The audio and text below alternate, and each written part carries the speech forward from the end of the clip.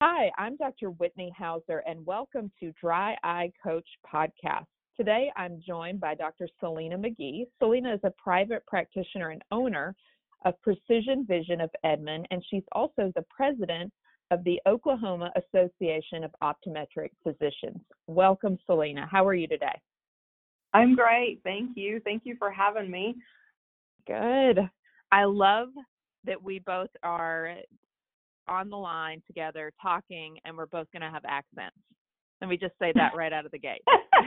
So true. So hopefully the listeners will not need translators for this, but I love, having that shared accent with you. So we're going to go ahead and get started. I'm just going to ask you a couple of questions and just to get your perspective on things. I think what's interesting is, a lot of experts in the field, particularly of dry eye, work in a lot of different areas. They work in tertiary dry eye centers, which I've been affiliated with. They work in ophthalmology practices. Some of them work in private practice, but we don't hear quite as much of that voice. So I'm really anxious to kind of get your perspective on that today. So the first question I'm going to jump in with is why, from your perspective, is patient education on dry eye so important? How does that fit into what you do with your patients every day? So it's a great question, and I'm glad you led with the fact that I'm in private practice because I think honestly it makes so much sense in private practice, maybe even more so than in a tertiary setting or a co-management setting, simply because most patients don't recognize their symptoms with dry eye disease, and it affects every piece of private practice. So what I mean by that is, if you have an optical like I do, if you don't treat their dry eye, they're going to come back with a glasses RX check. And we all know that, time is money. And so when you spend that on a glasses RX check, and in fact, it's ocular surface disease that we missed, then that's a huge piece to that. Contact lens patients. Lots of private practices have huge contact lens practices, mine included. And so if we don't do a good job of assessing the ocular surface and making sure that is stable, then your contact lens patients are going to suffer and you're going to spend more chair time doing refits. And then if you're co-managing your surgical patients, and the patients that I work with and a lot of cataract patients these days, they have such good premium options. But if we don't have a premium surface to deal with, once they get to the surgeon, they're not going to have a premium outcome. And then, of course, in private practice, we have patients with glaucoma. We have patients that we're the first line of defense. And so if we don't do a good job of assessing and teaching our patients what dry eye disease looks like and what the symptoms are, then, we can miss a lot of things, including, even something like pass down the disease of Sjogren's, and we know how dangerous that is because those patients unrecognized are much more likely to get lymphoma. And so I think there's such a huge opportunity for private practitioners to really embrace this and set themselves apart. The education, as I asked that question, was really kind of directed at how does education play a role with the patient directly. But really, there's almost two different ways that you can see that question. And I think that you've sort of embraced both angles of it, which is one, we're educating the patient in dry eye disease about all the things that optometry can offer to them, even if they're not highly symptomatic. I think that's an important piece because when you get a patient who gradually becomes very symptomatic, they don't necessarily think about calling their optometrist. Sometimes they're going to go down the road of that tertiary center, that ophthalmology practice. And I think that proactive education on just what our role is in their lives is important. And then secondly, like you said, educating them on the broader scope of what dry eye means to them. It's not just about gritty, irritated, fluctuating vision. It also has some very significant systemic effects for some of our patients as well.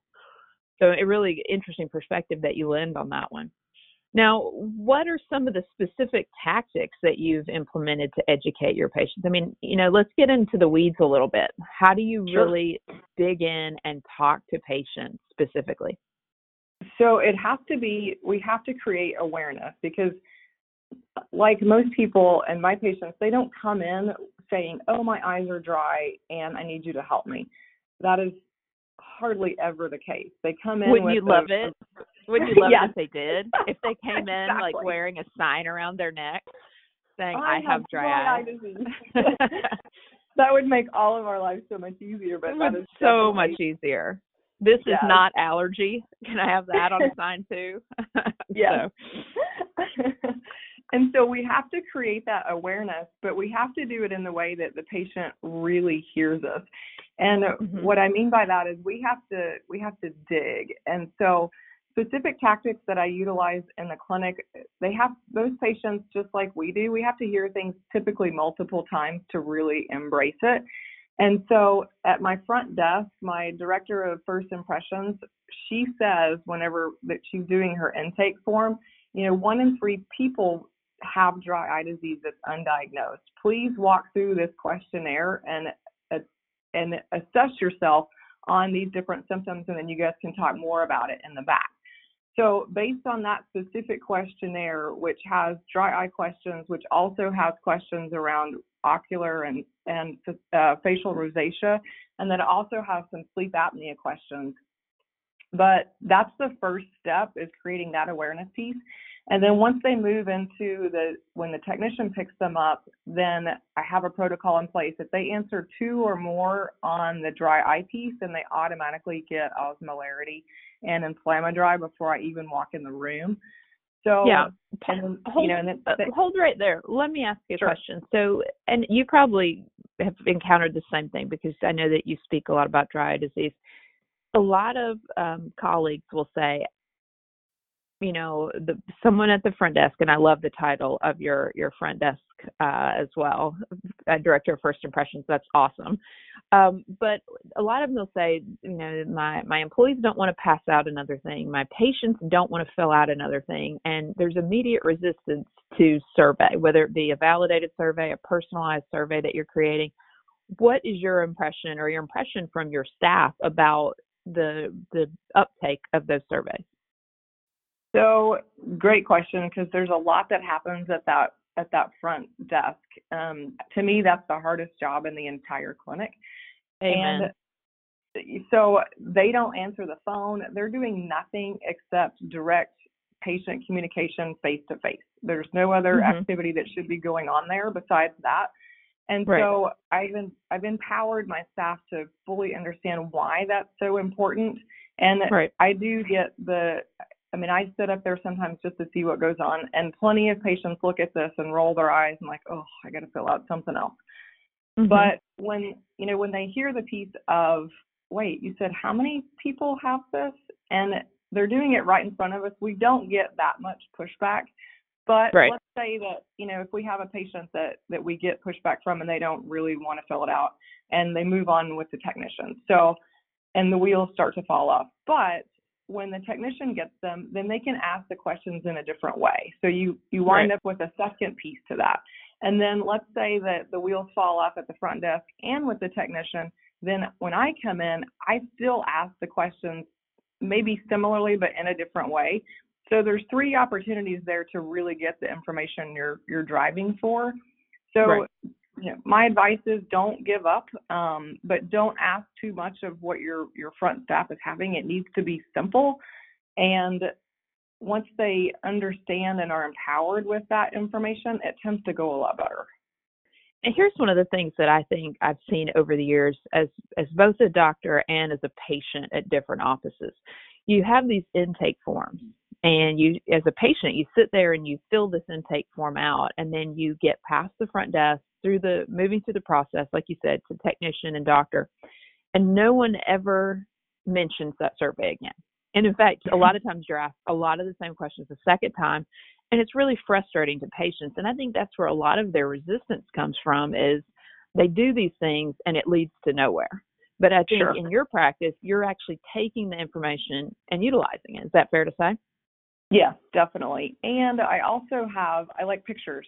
And so I've broken up the survey with pictures. So because I do some aesthetic stuff too, but there's also, a picture of a red eye and a picture of, frown lines and, check these if these are you.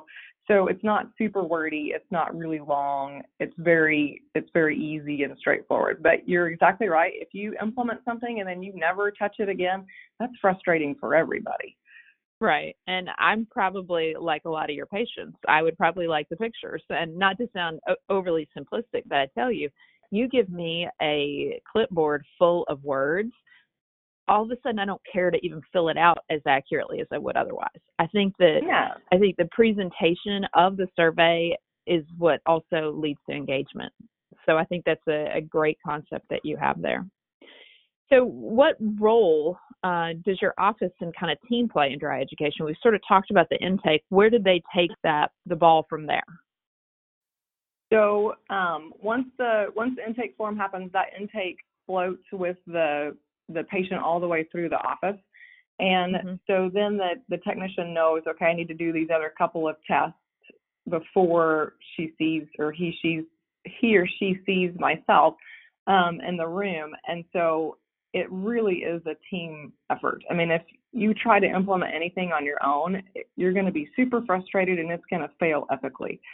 So you have to empower your team, and they have to understand the why of this so that they can help you. And so I'm a huge believer of, let's talk about this. Let's walk through the scenario. Let's implement it, whether it's perfect or not, and then revisit it in 4 or 6 weeks. Okay, what worked about this? What didn't work? And actually, I mean, this intake form that I've done, I think I'm on the 3rd or 4th revision just this year, because right. If when you try something once, it's not likely going to work as well as you want it to. So I rely heavily on my team, and I listen to them when they tell me this is not working. We have to find a different and better way. So you just have to really make sure that the people that you surround yourself with can help you see your patients in an effective manner and communicate what you're trying to communicate to your patients. And that's easier said than done, but you cannot go this alone. Well, and I love a lot of what you've just said there, because it is a team effort. And, to a degree over the years, you hear the word team and it's sort of drilled into people about being a team and so forth. But particularly with dry disease, it is a Herculean effort sometimes. And for the doctor to do all the lifting in the exam room, you're right, it's going to be an epic failure. It's just not going to, especially if you're looking at things like thermal treatments, intense pulse light, moving the needle at the end of the road is really hard to do. But when you have that sort of incremental build throughout the patient experience, I think you're going to have a much better conversion rate, much better uptake of things.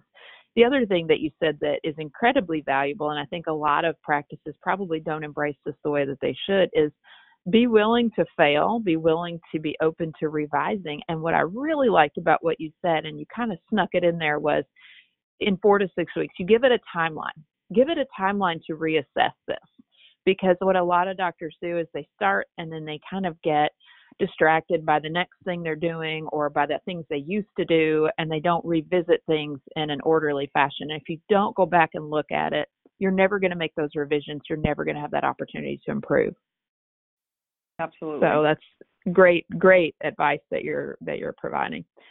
So I guess, a lot of times we look at things and we see all the opportunities for treating dry for both our practice and our patients.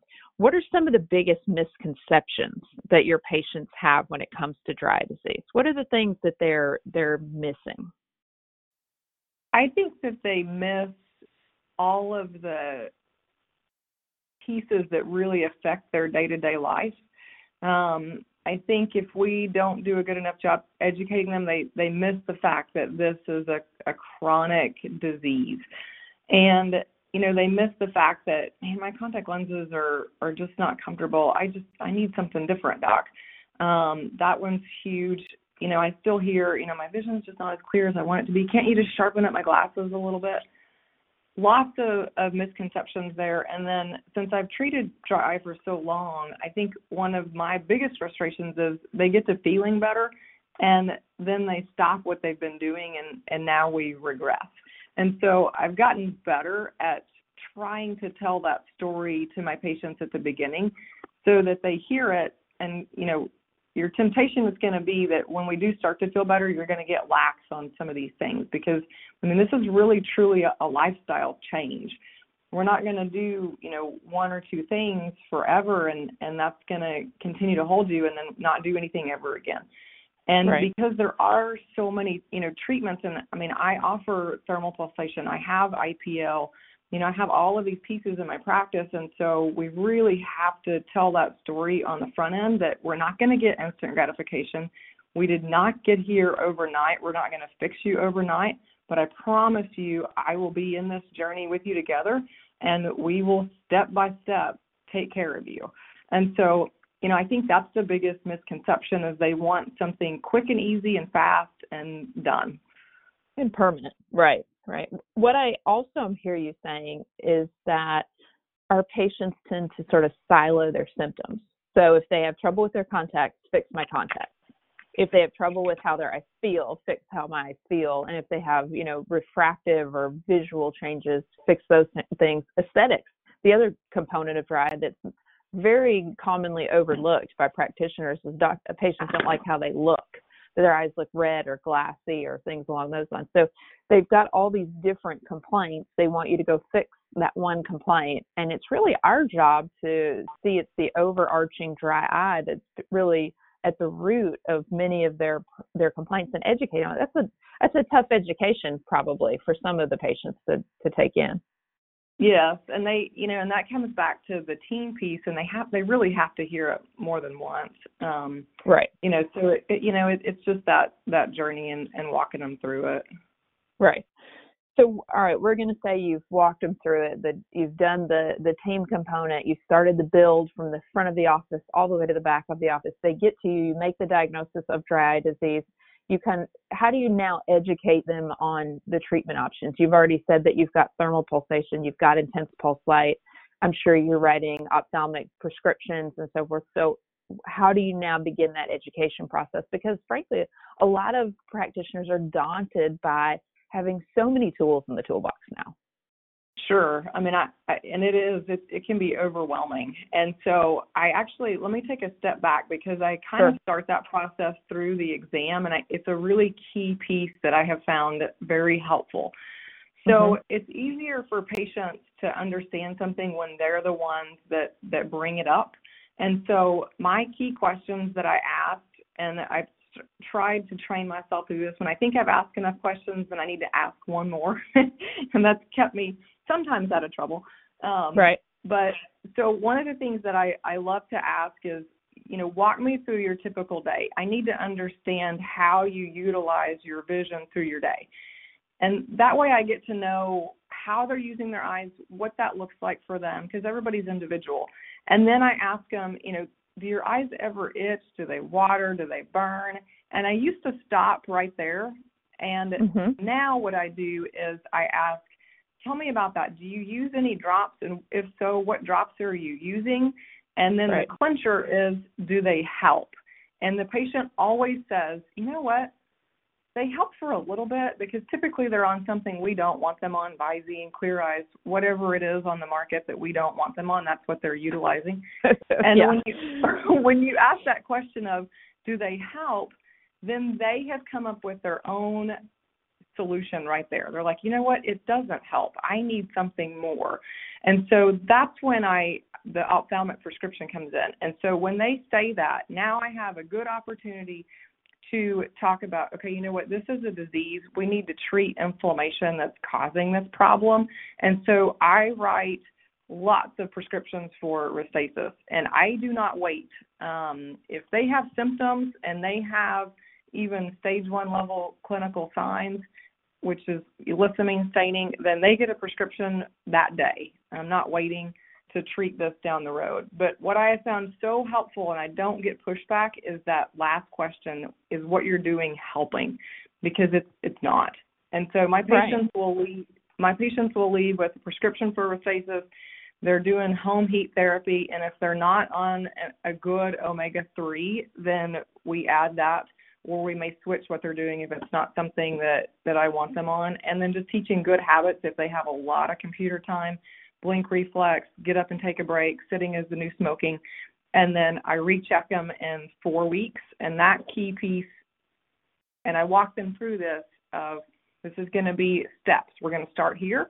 We may need to build on this. This may be enough, but we're going to start here, and then we'll step it up if we need to as we go. What I like about what you're telling me is not only how you're getting the patient to sort of acknowledge the limitations of things like artificial tears, but also that you give them a more kind of a horizontal perspective, if you will, because you know, a lot of doctors, I've had the pleasure of sort of sitting in with some of my colleagues over the years and watching them educate patients as a consultant, and they don't give a very definitive path a lot of times. And they also don't necessarily always say, this is not something I can cure, fix, you know, there's no magic bullet for it. However, here's my, you know, long-term plan for you, and we're going to start here. And I think having that, you know, long-term plan established, and you certainly don't have to tell them every detail of what you're going to do over the next 20 years for them, but at least saying, here's my, you know, short-term and mid-term objectives for you. I think that matters. I think that helps to reinforce the chronicity of it. And I like what you're saying and how you're doing that with your patients. I think it's really important and often overlooked. I think it just, I mean, and this is all, you know, come about because I failed early because, you know, if you don't do those steps, then I would have patients that would come back and they're like, oh, well, now I have to do more. What? How long am I going to have to take these drops? You know, lots of questions. And so I've learned the hard way and failed a few of those to get this conversation right for the patient.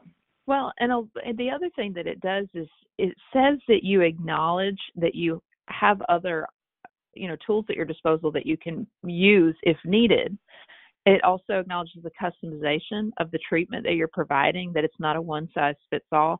And finally, it says, I'm not just guessing at this.